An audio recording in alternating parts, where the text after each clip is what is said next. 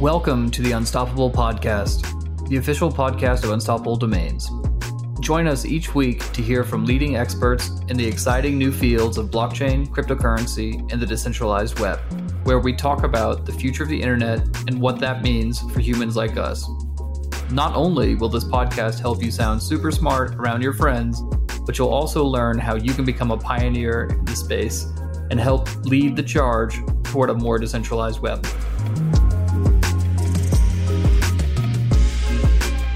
Hey everybody, welcome back to the Unstoppable Podcast. I'm your host, Diana Chen, and I'm here today with our guest, Matt Lockyer. He is the Director of Developer Relations at Near Protocol, which I'm sure a lot of you have heard of. Near is an open source platform that allows people to develop decentralized applications and scale on Ethereum. So I'm very happy to have Matt here today and to talk to him more about Near and what they're building out there.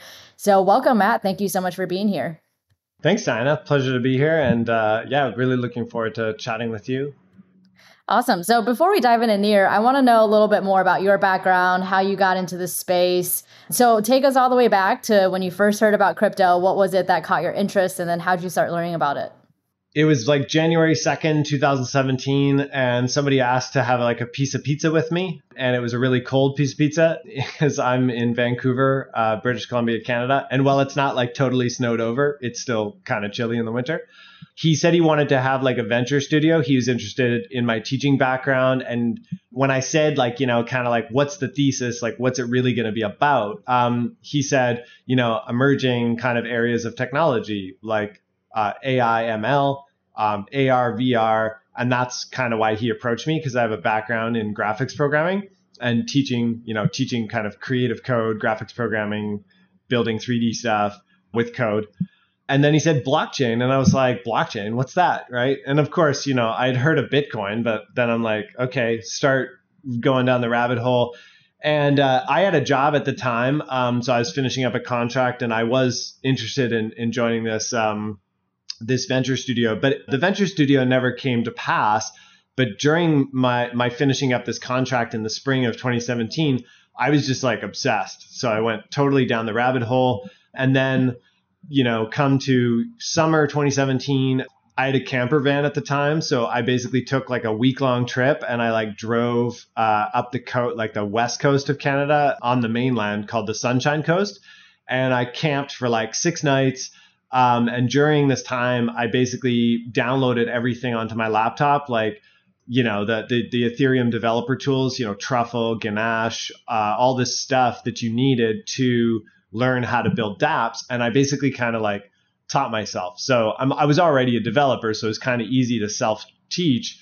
But I literally had the documentation for Solidity, the language, and I just like read it front to back while I was by lakes, by a fire kind of stuff. So it was really, it was a good way to go deep. And then I went through the first ETH Global Hackathon, ETH Waterloo, which was October 2017. And I mean, that's where I met everybody. Like the CryptoKitties team was there, the original team, Kevin Owocki, the guys from Maker, Joe Lubin, Vitalik, his entire family, everybody. So it was really cool. It was like a who's who of that community. And I loved it. Like, I really love the Ethereum community. I love everybody in it. And I've just had such a blast over the years, just participating and building and helping teams build and just, being a part of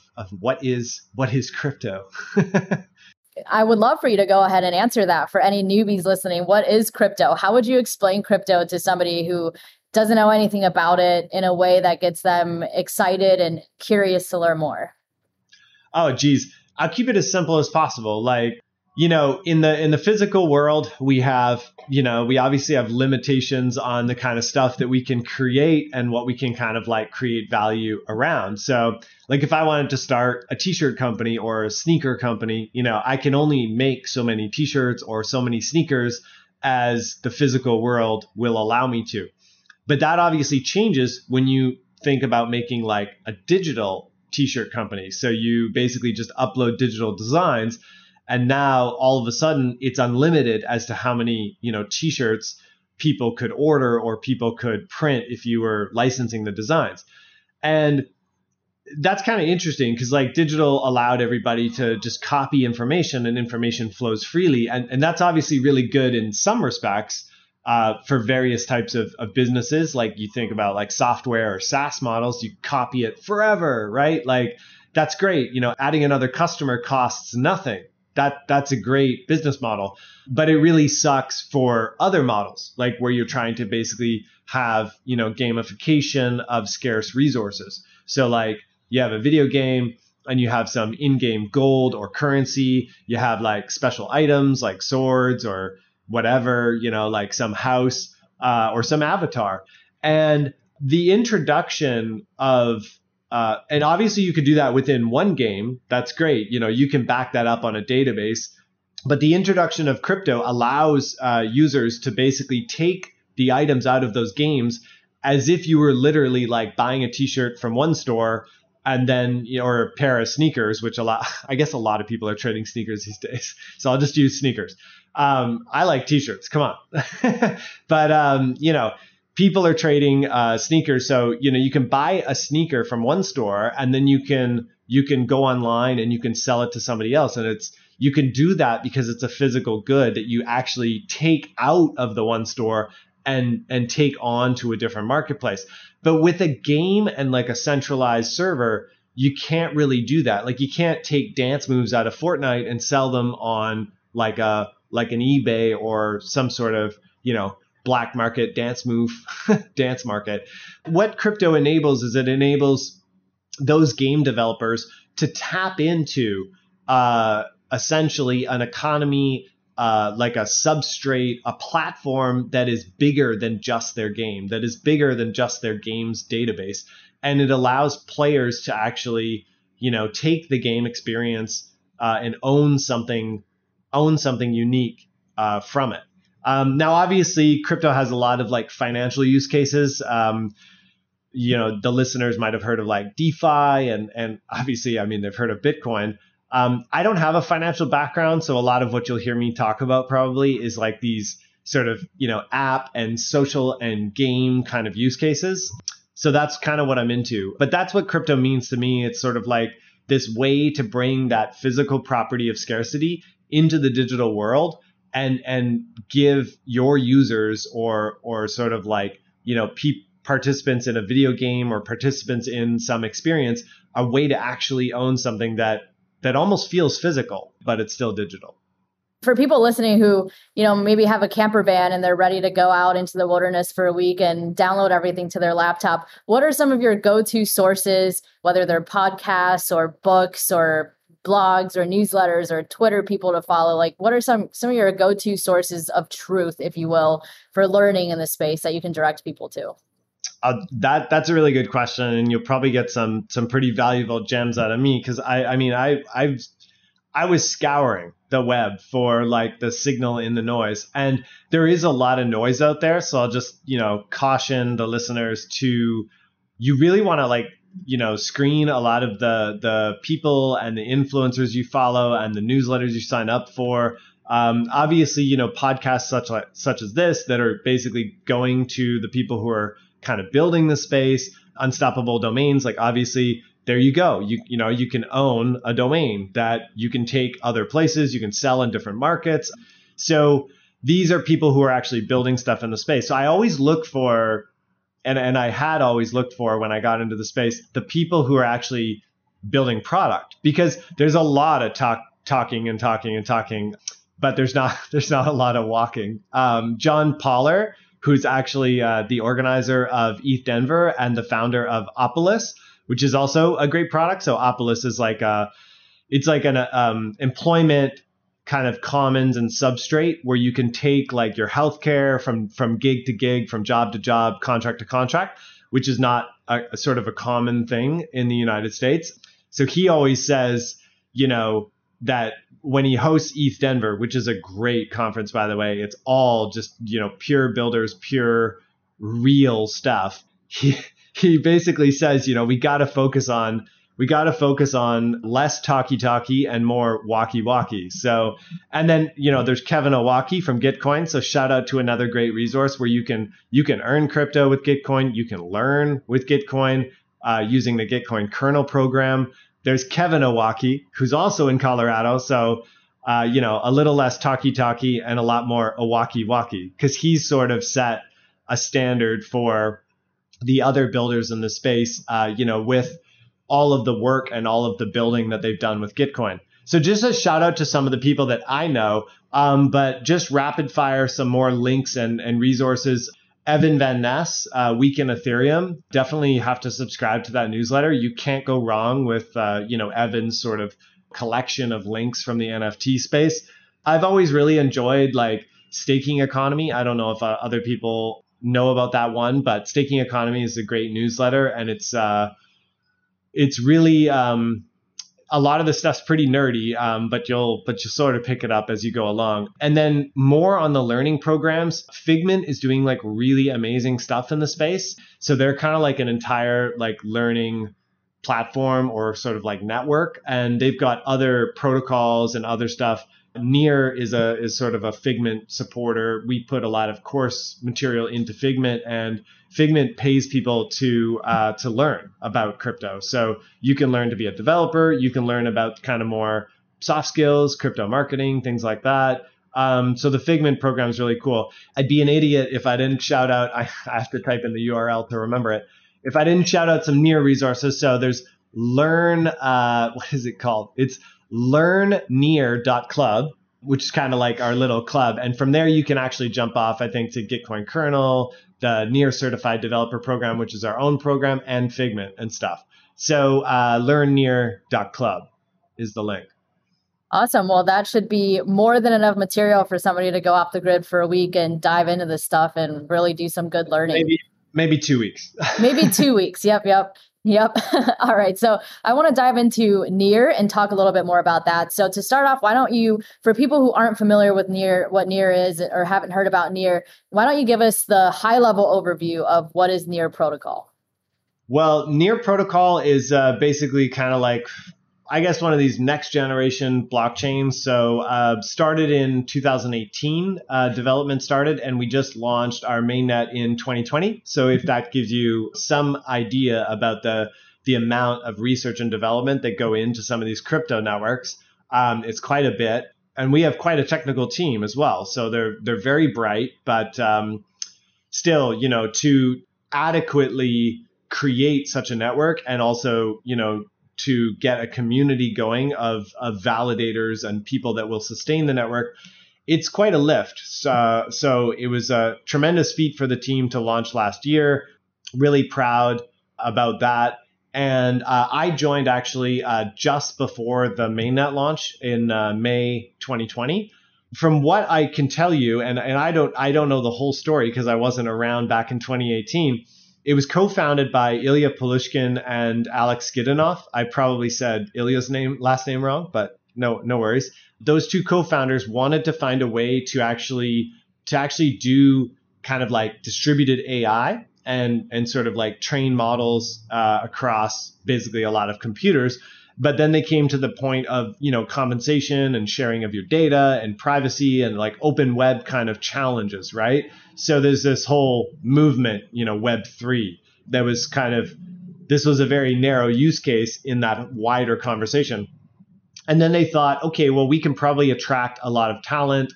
They're both, ICPI. I don't know what that is.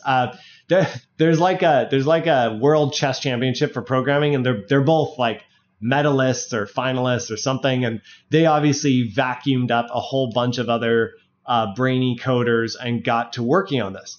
The first sort of focus was about scaling and getting consensus right. And Near launched this whiteboard series where they met with every other protocol in the space, like you name it, like Cosmos, Polkadot, Solana, ETH, like the Ethereum researchers several times. Justin Drake has been in the whiteboard series talking about ETH 2.0. And this whiteboard series was sort of like a way for Near to learn, but also a way to give back to anyone who is trying to build a crypto protocol and to be very symbiotic with all of the other blockchains in the space.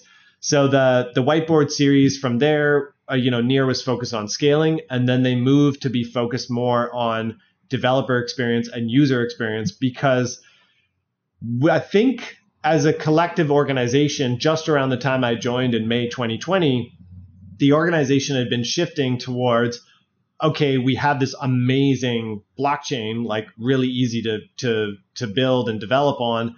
But if nobody builds applications, then we're hooped, right? Like you basically need traction, you need adoption, and you need other developers to like the experience of building on your blockchain.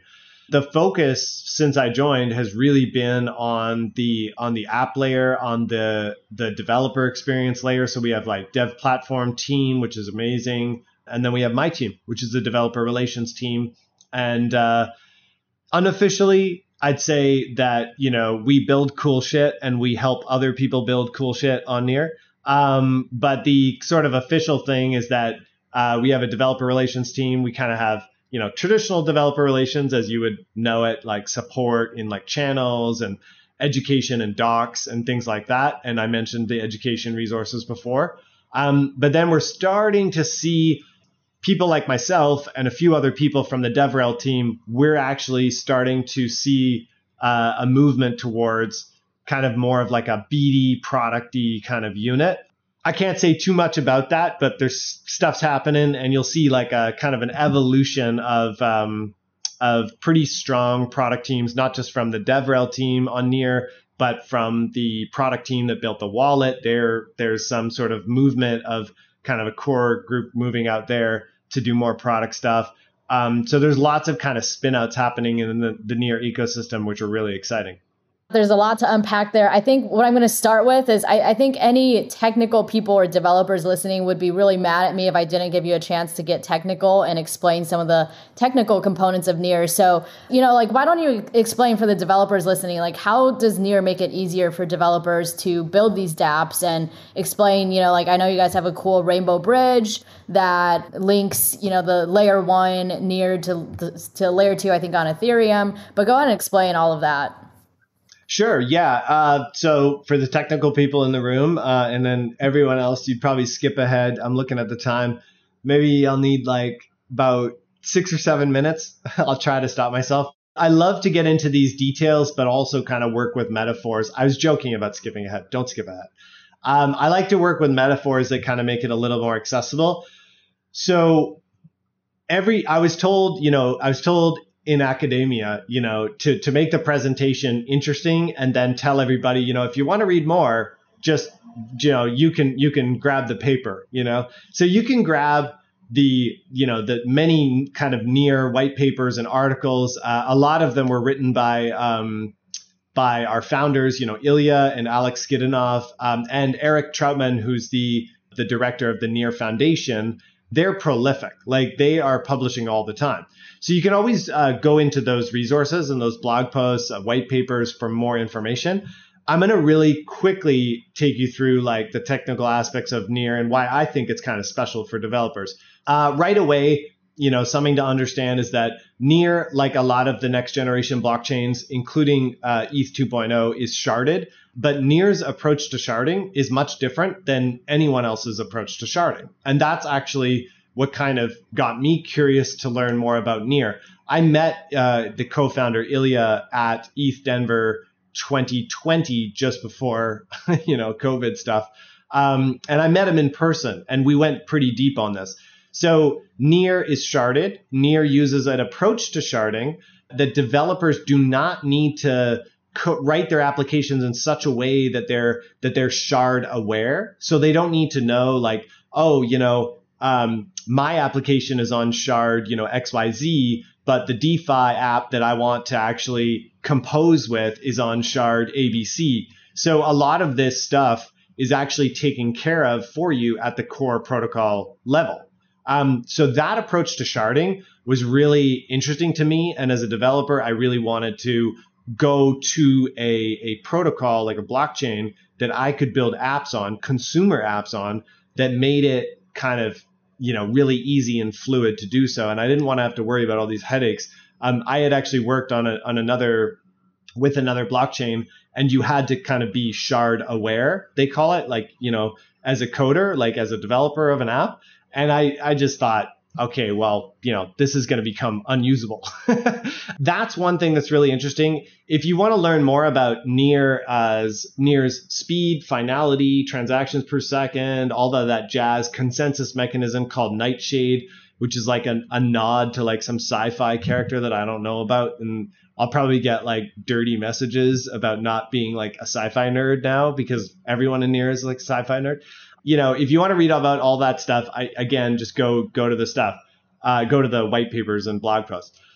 One thing I really want to talk about, though, Diana, which I think is the best part about Near, is the account system. As a developer, everyone on Near has a human readable account name. So this is basically like taking a project like the ENS, and let's not forget, amazing project, amazing work done by the folks who actually stood up the Ethereum naming service, but it is a project on top of Ethereum. So, not only do you have to learn how to make, Ethereum smart contracts and write Solidity and deploy them and all of this sort of intricacies of the Ethereum blockchain, when you want to have human readable names, you got to go look at this other project, and then if you want to go in Near's account system too, we have the concept of access keys. So these allow developers to do really powerful things like I could create an account for you, Diana, and I could actually add an access key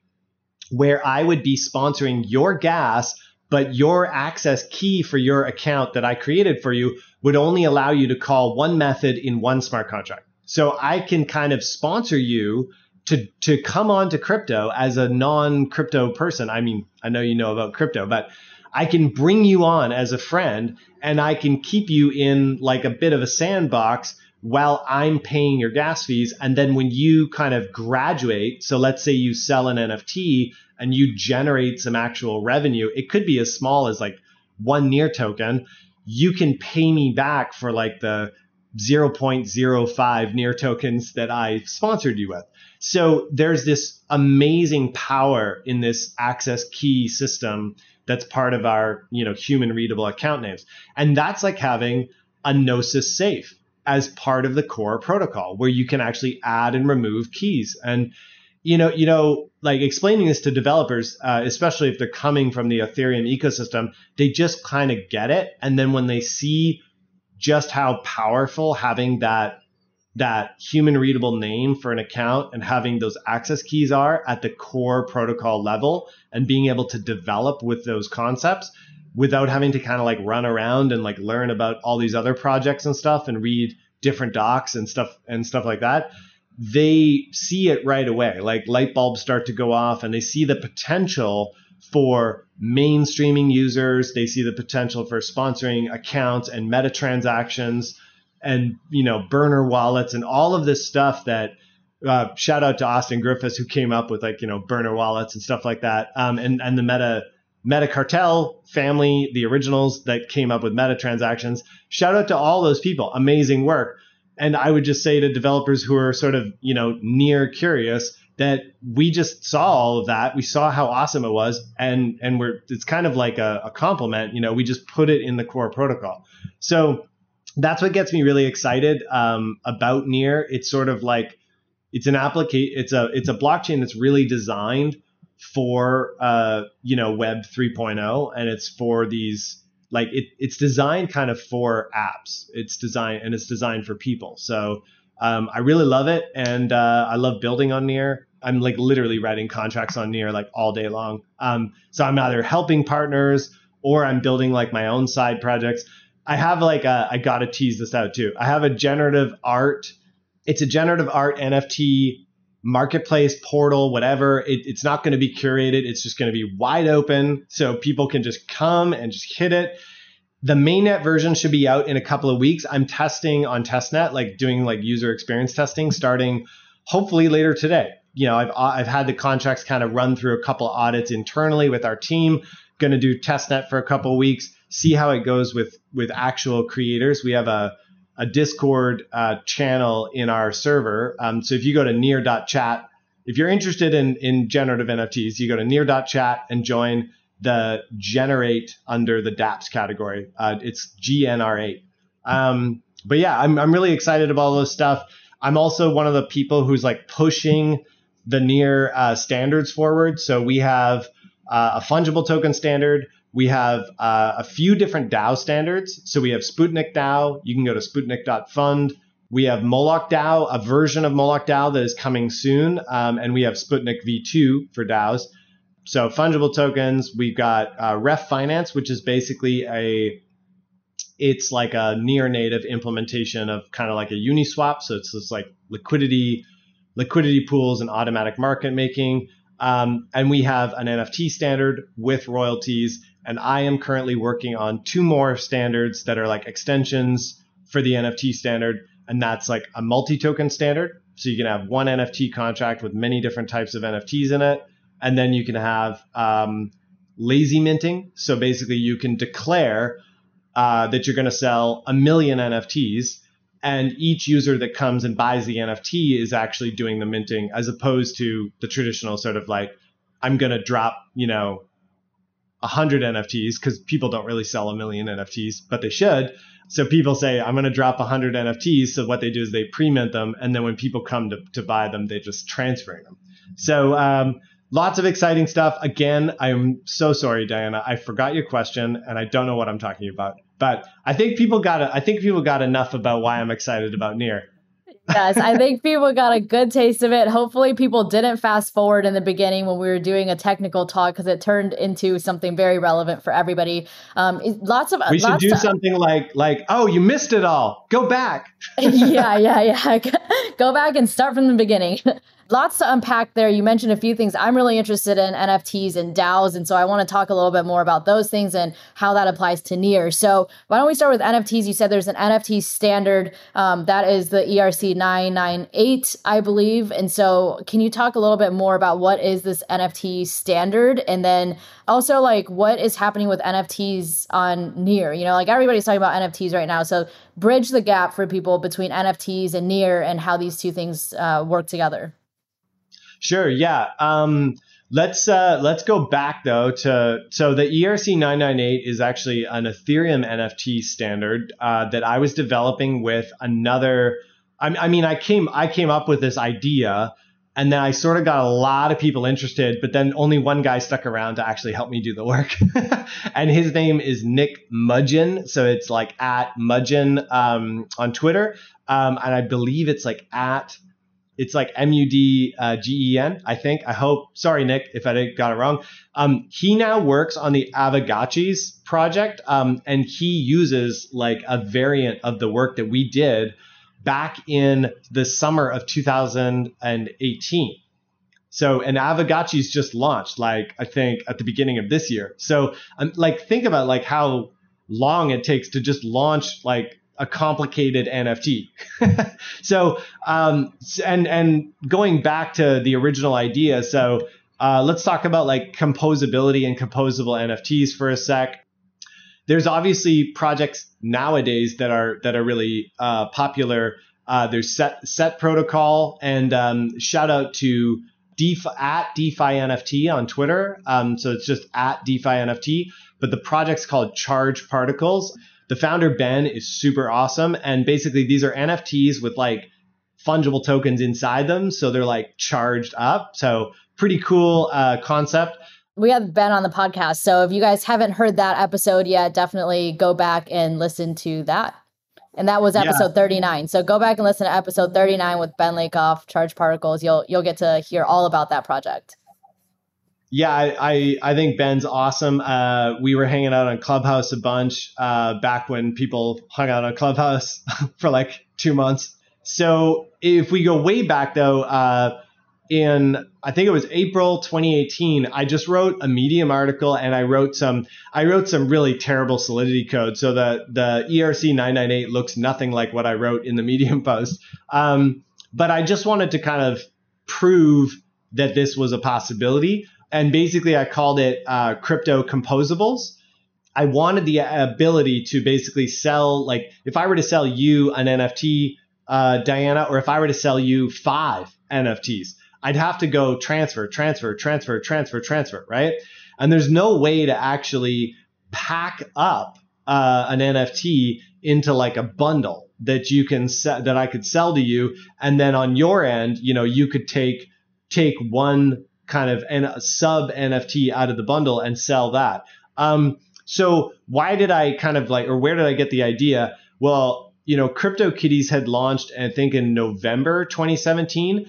And then I think around January, February, someone had done like CryptoKitties hats or like cat hats or something. I don't know where that project is. But basically you could stick a hat like on your CryptoKitty, like a fedora or something like that. And then I saw a couple other projects that were kind of like buzzing about, we can do, combine this token with this token. The crypto hats thing was actually ERC20 tokens that you sent to your CryptoKitty that were like non-divisible. So it was kind of like a bit of a hack. It was sort of like bolting on something on top of like NFTs.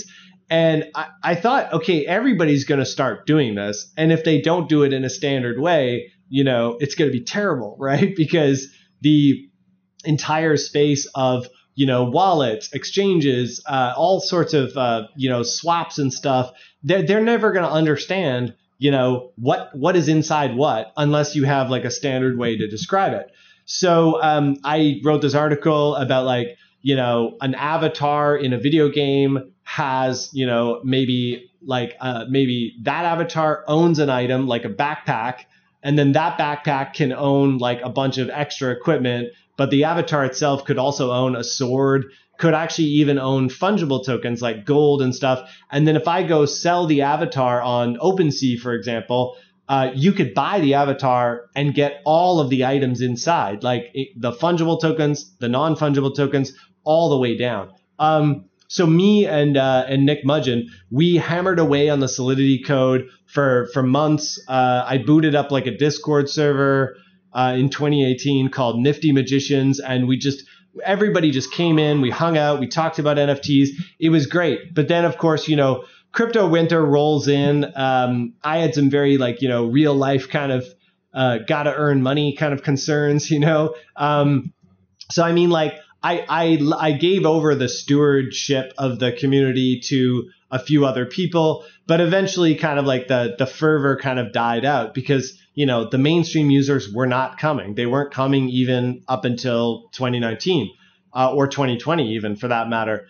And then now look at NFTs, right? They're blowing up. And I think I'm getting a message about ERC 998 like probably like every week at least on average. And so somebody's messaging me. They want to know more about it. I mean, I'm obviously citing, Nick Mudgeon's contributions and like that he's already launched it with Avagaches. He has a standard called the Diamond Standard too.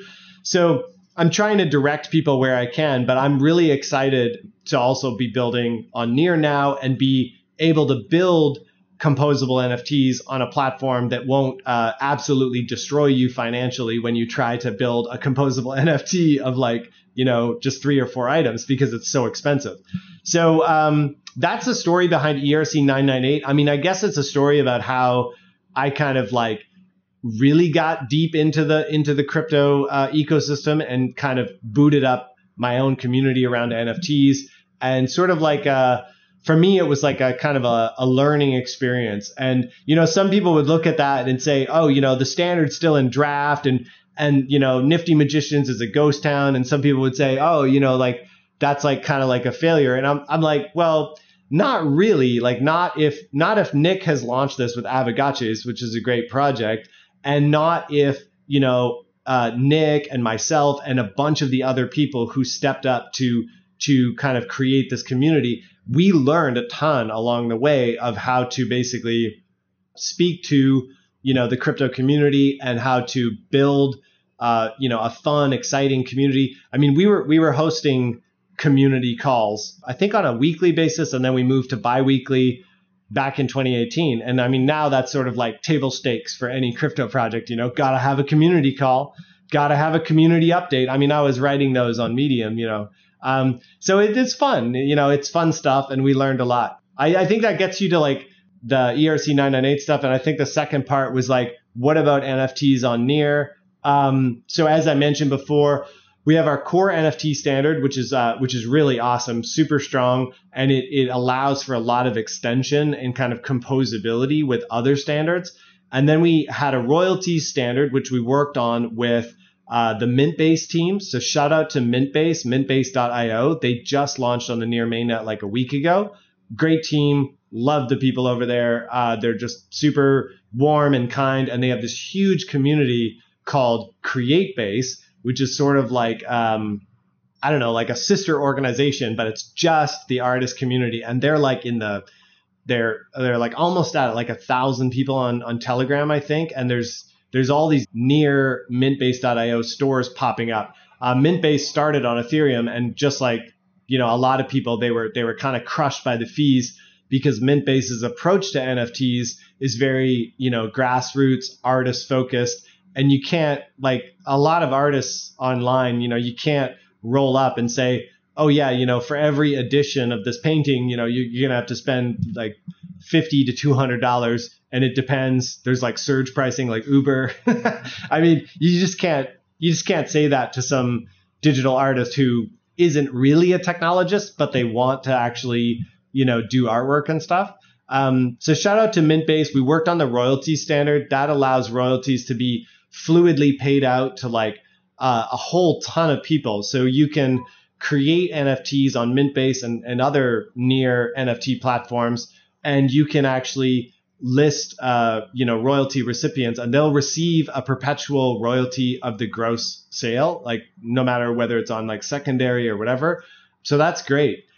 We also just had an in-house NFT marketplace that just launched for Bitcoin Miami. There's a lot of near people down there, and we have an NFT lounge going on. Can I get you the link to that? I'm just going to shout it out. I'm going to shout out all these links. Yeah, for sure. I've been seeing that all over Twitter, actually. And that's like the one thing I would say I'm having the most FOMO about right now is I'm like dying to see that and be there in person. Yeah. So if you go to nftgallery.eventbrite.com, that's an easy one, right? Like nftgallery.eventbrite.com. That's the NFT lounge in Miami right now, like literally happening right now. It's from 10 a.m. to midnight every day, Thursday, Friday, Saturday during Bitcoin Miami. And they just launched Pluminite. So if you go to, I'm just volleying links at people like through audio, but I hope they listen. Pluminite is Pluminite. Pluminite. That is a in-house NFT marketplace gallery that's like free to mint. There's like a few free mints, and like we're just having fun over at Near. We're just having fun. We're making NFTs. We're having a whole blast. Matt, are these things that people can access later on too? Because just for reference, we're recording this at the beginning of June during Bitcoin Miami. This is going to be released after the fact. And so when people are actually hearing this, can they still are there still links they can check out for Pluminite or for these NFT galleries? For Pluminite, yes, but the NFT gallery is probably past. Sorry, I got so in the hype and the FOMO of these events happening that I just realized while I was speaking to, I was like, oh man, they're probably going to listen to it later. But yeah, Pluminite, you can check out mintbase.io. You can definitely check out, Near's working with other developers in the ecosystem as well. And I'd be missing something huge if I didn't say, we're also working with collab.land. If you've ever joined a Discord group and you had to have a certain amount of tokens to join it, you have probably used collab.land. So they kind of invented this sort of, token curated chats. James Young, the founder, is like the godfather of token curated registries, which were a big hit back in 2017, 2018. He also was one of the co-founders of Moloch DAO. So amazing stuff that we're working on with them, and more to come. So like more kind of announcements will be coming up about some pretty big projects that we're working on. Nice. And then taking a step back and looking at the NFT ecosystem as a whole, where do you see NFTs going in the future? And, again, like right now, for context, we're recording this beginning of June. Everybody is like freaking out about how the NFT value has been dropping like crazy. And, people are kind of like questioning the whole NFT ecosystem. So from your view, where do you see NFTs being in the long run? Are NFTs dead? obviously not. Just explain why they're not and where you see NFTs being in the long term. Yeah, I'm not questioning the NFT value stuff at all. Now is the time I'm going to give you some really strong opinions. And I mean, I'm probably going to get some like mean messages, but I don't think like, $1 million NFT sales are particularly healthy for NFTs, like the ecosystem or the economy or, the technology. The reason why I say that is because I think the only thing it does really is it attracts a lot of eyeballs. And the question is, what are those eyeballs? It's largely a lot of people who are, coming into NFTs because they think there's money here. And while that's good in some respects, and of course we do need a lot of strong kind of capital formation around teams of builders that are launching like real products and stuff. I just think that the hype and the mania is not the sustainable stuff that we want to do with this technology. So where I see NFTs going is well beyond just the simple sort of I'm buying a JPEG or I'm collecting, a video or an experience and basically stating that I'm the owner or using that as a way to, flex or social, the scientific term social signal, but I think that we're going beyond that and we're going into using NFTs to really create relationships between the creators and their collectors, curators, or just their fans. And we're seeing NFTs being used as access. We're seeing NFTs being used as a way to create like a level of analytics that a creator can't get because they're stuck in a platform like Spotify or YouTube. And that ability to sell something that creates almost like its own social graph, but now it's like it's like a socio-economic graph because people kind of bought into the creators.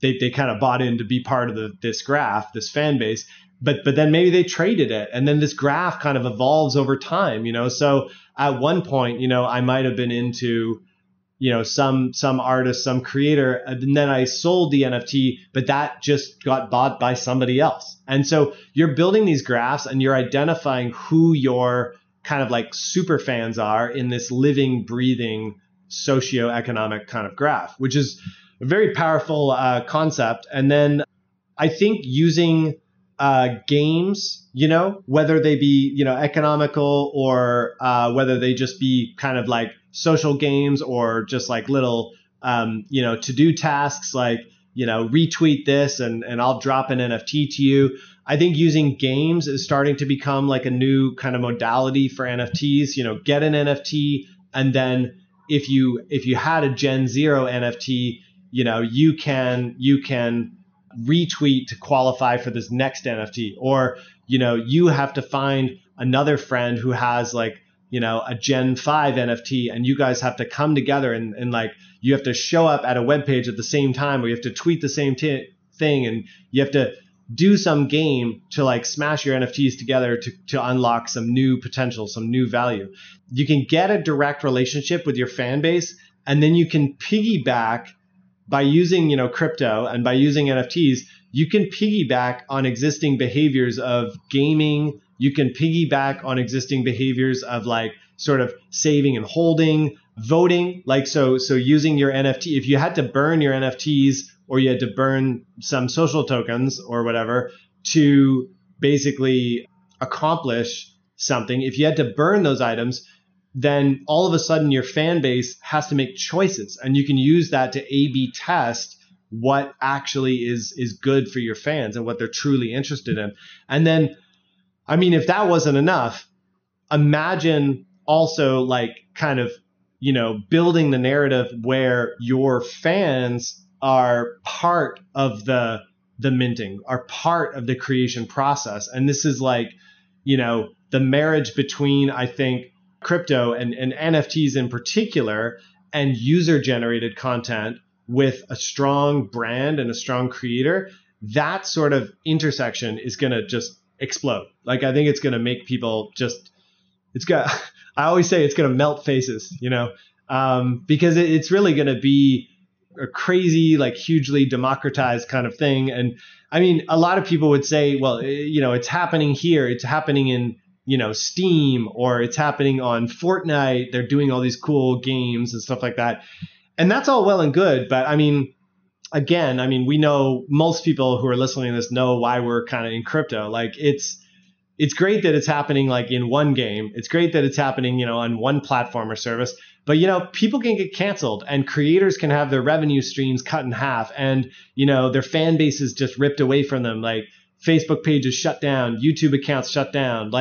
And on top of all of that, fans can have their scarcity diluted by these big platforms. Like, you buy a dance move that you thought there was only going to be 500 of. So you do that economical thing of holding your dance moves. You don't use your dance moves, and you think that you're going to be the last person to be able to dance this dance move at a really big concert in Fortnite. But then all of a sudden Fortnite goes, hey, selling this dance move was really lucrative for us. We're going to sell another 5,000. And all of a sudden, you're not special anymore, but you were planning to be special. And so that can like really crush like the relationship between like the fan and the game and stuff. So I think that we're going to start to see really smart creators leveraging this stuff. I think as early as this fall, I think we're going to see a real big kind of explosion in NFTs and use cases that are beyond the table stakes, which is basically right now,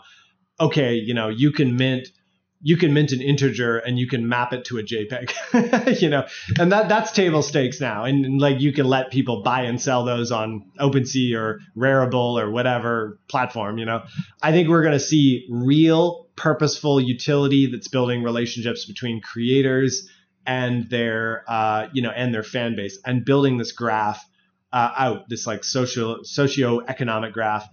I don't know. I should probably write a Medium article and get in front of all of this stuff that I just said, but somebody's already probably written it as well. Just like I see people writing about like composable NFTs now, and I'm just like, I just keep posting my Medium article from 2018. I'm like, yeah, guys, it's all in the manual. It's right here.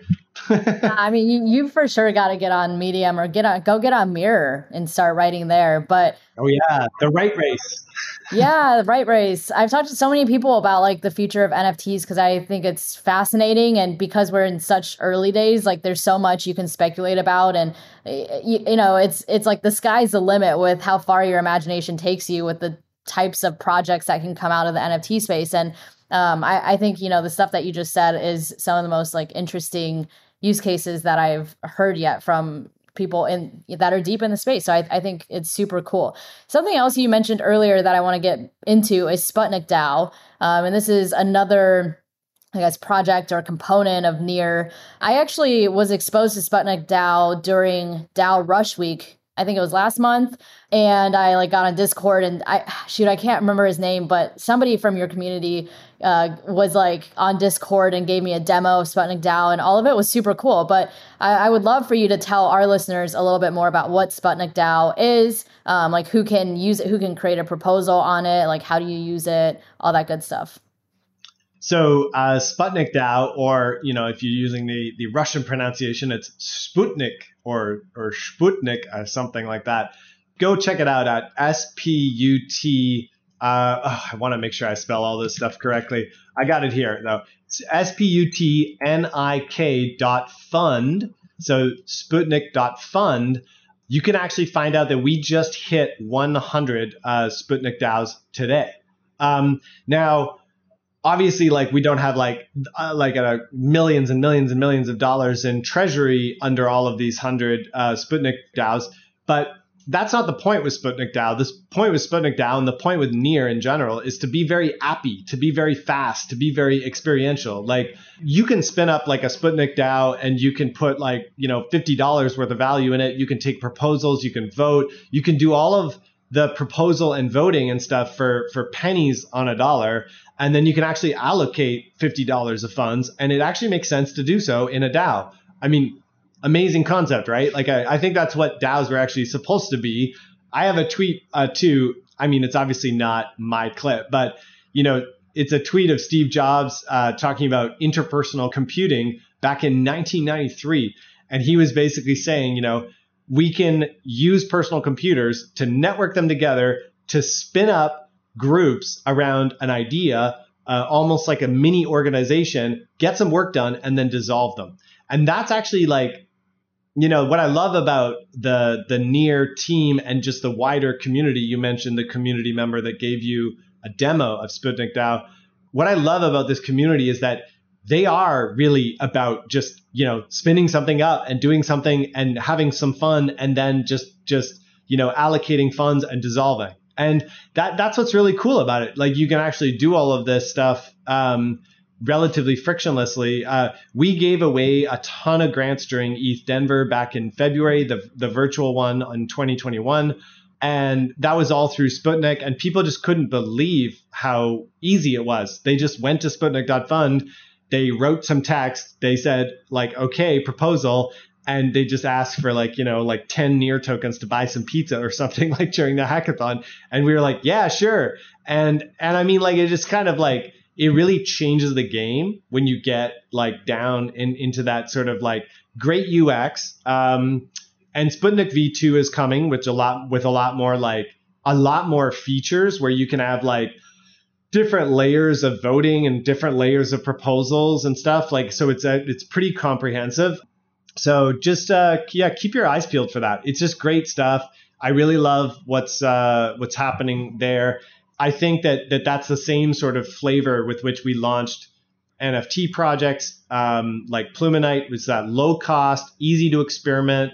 And then projects like Mintbase came to Near because of obviously, low fees and the ability to send out transfers to, 10 or 20 different royalty recipients and not actually have it cost a fortune. Yeah, for sure. So I know you've like shouted out a lot of projects that are built on Near already, but a question from the community, Hot DeFi Summer on Twitter wants to know, which Near project do you think is flying under the radar or undervalued at the moment? Ooh, that's tricky.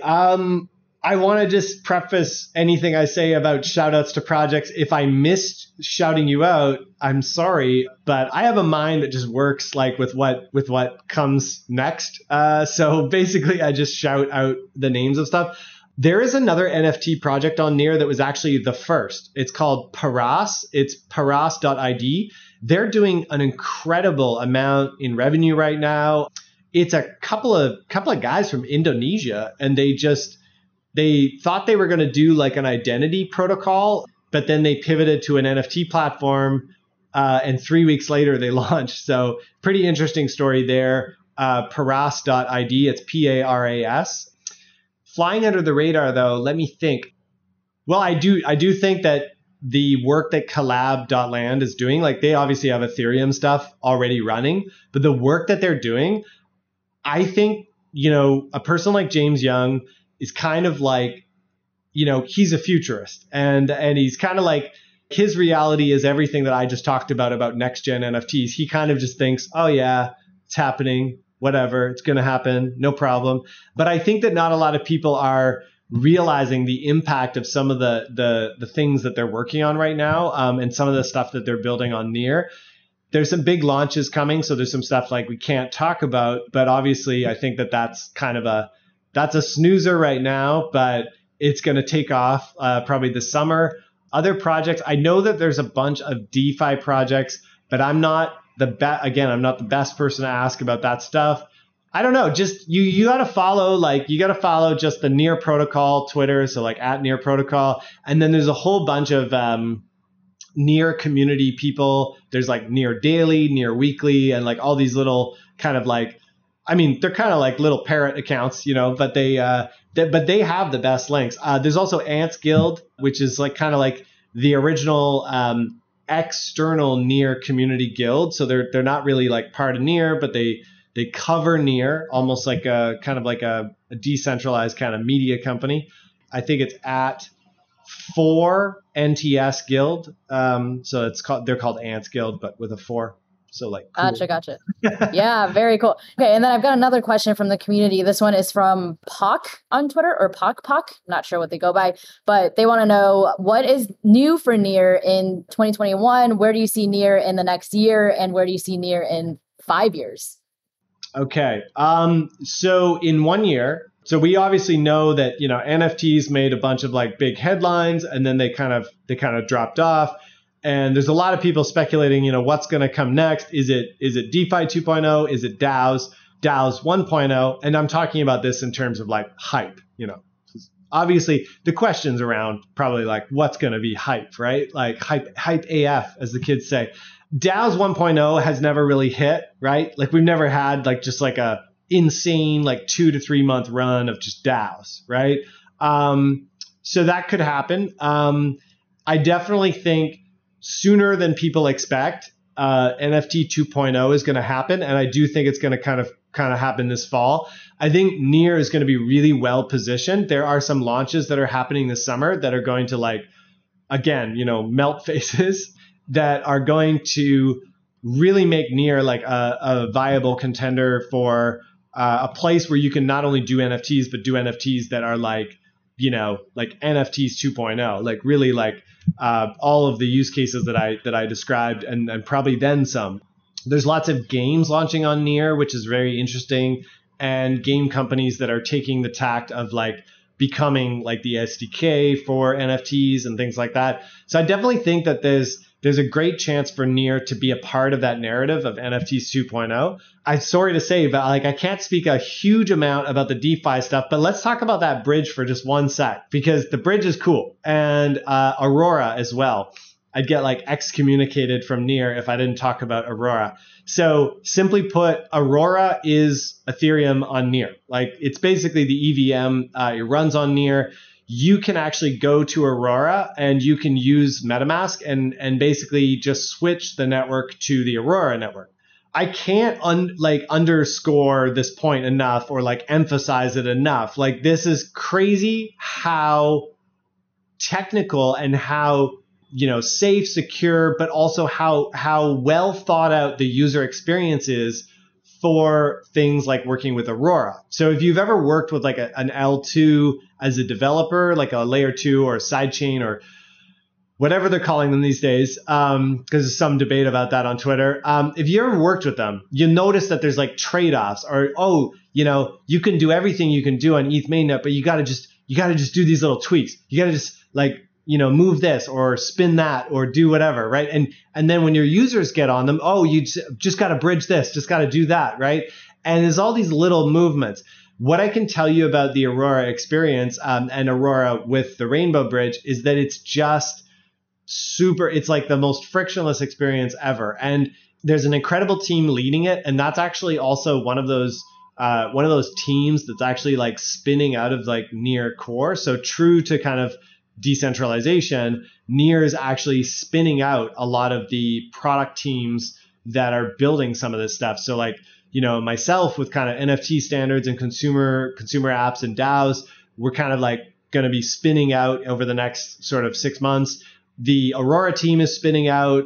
I think that's already, been announced. There's like a cypherpunk guild for privacy stuff built on Near that's already kind of spun out. I think they announced on Twitter this morning that they're like their own legal entity now. Yay.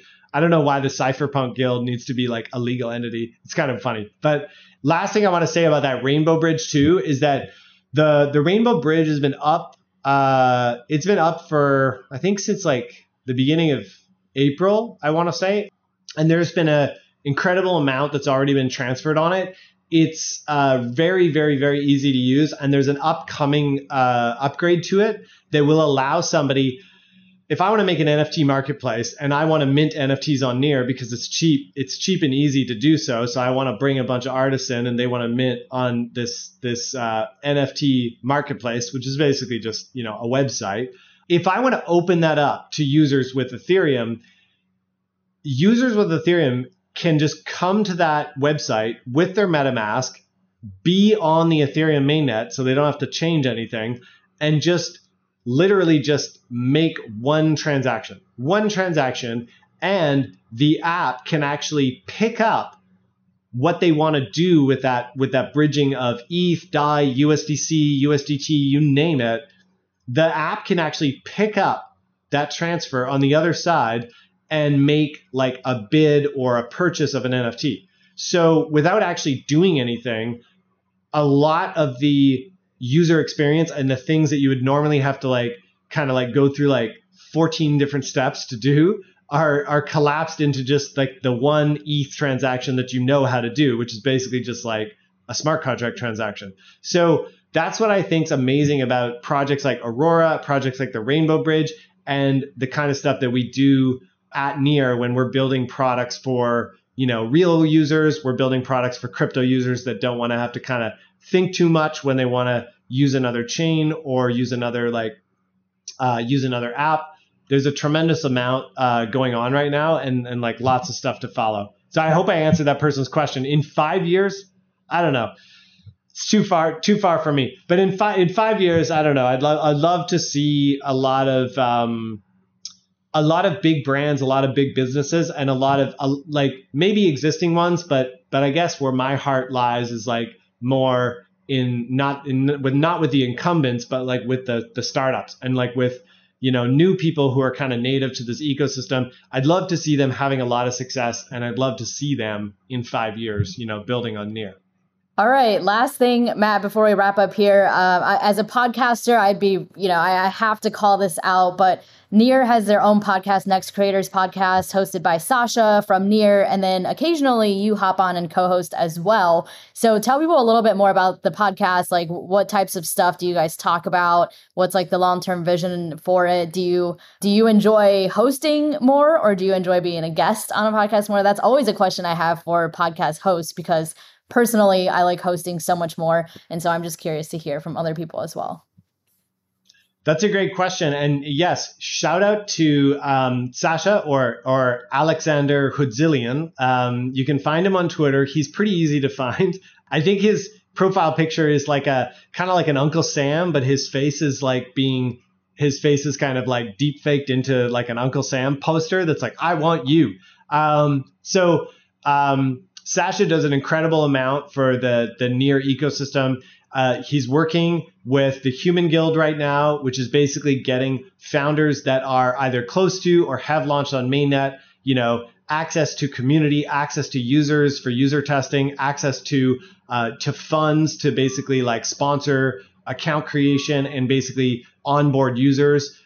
So shout out to all the work he's doing there with Human Guild.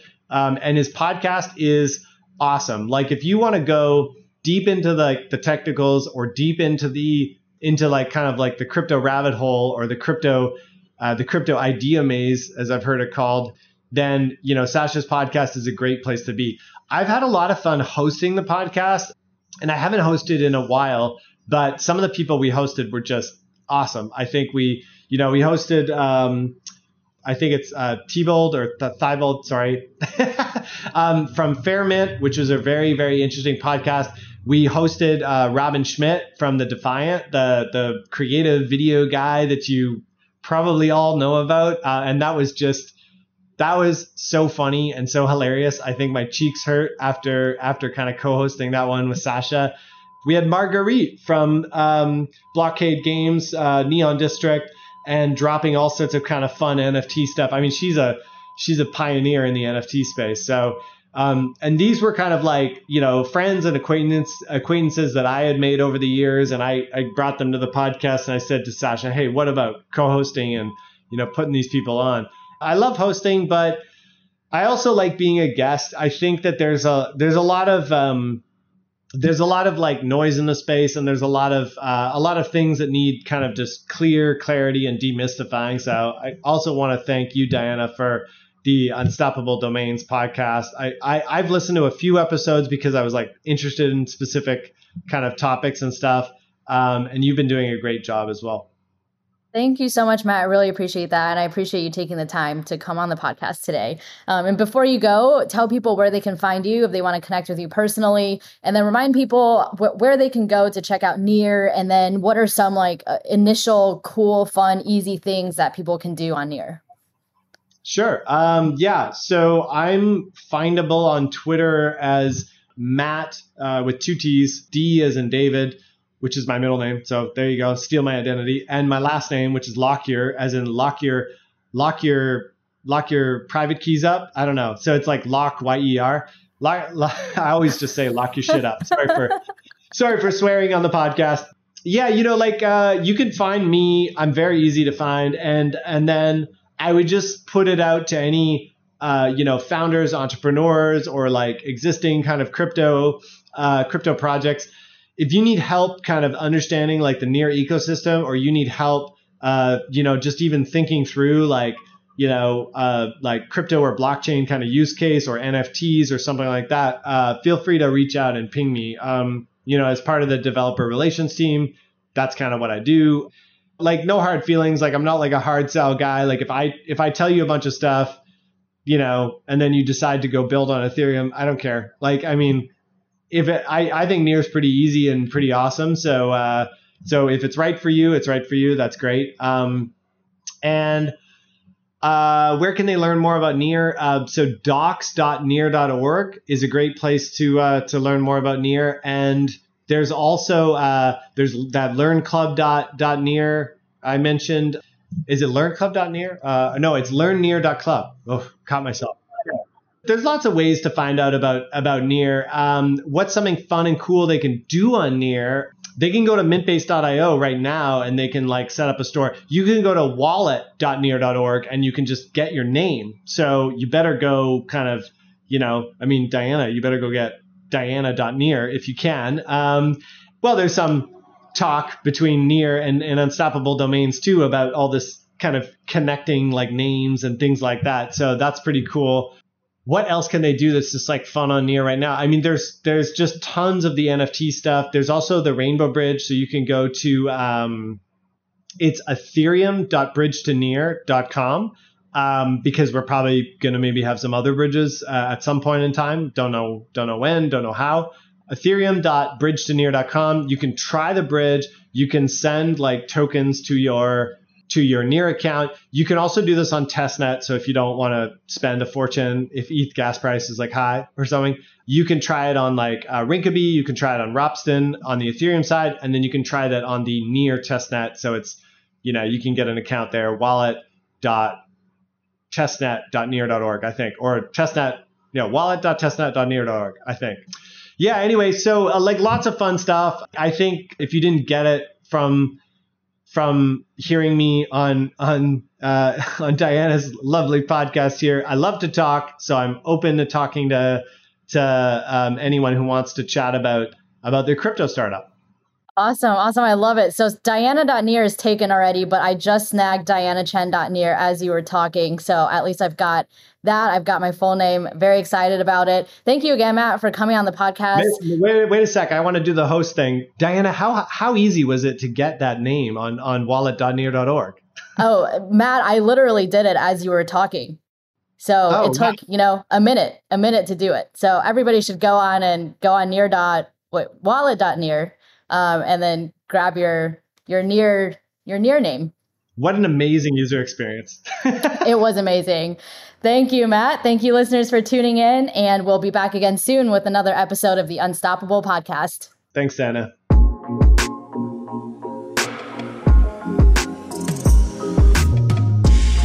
We hope you enjoyed this episode of the Unstoppable Podcast. If something we said today resonated with you, please rate, subscribe, and download our podcast and share this episode on social media with your network. And remember, the fun doesn't have to stop when the episode ends. You can continue this conversation with us on Twitter by tweeting your questions, thoughts, and ideas to Unstoppable Web. We look forward to chatting with you, and thanks again for listening.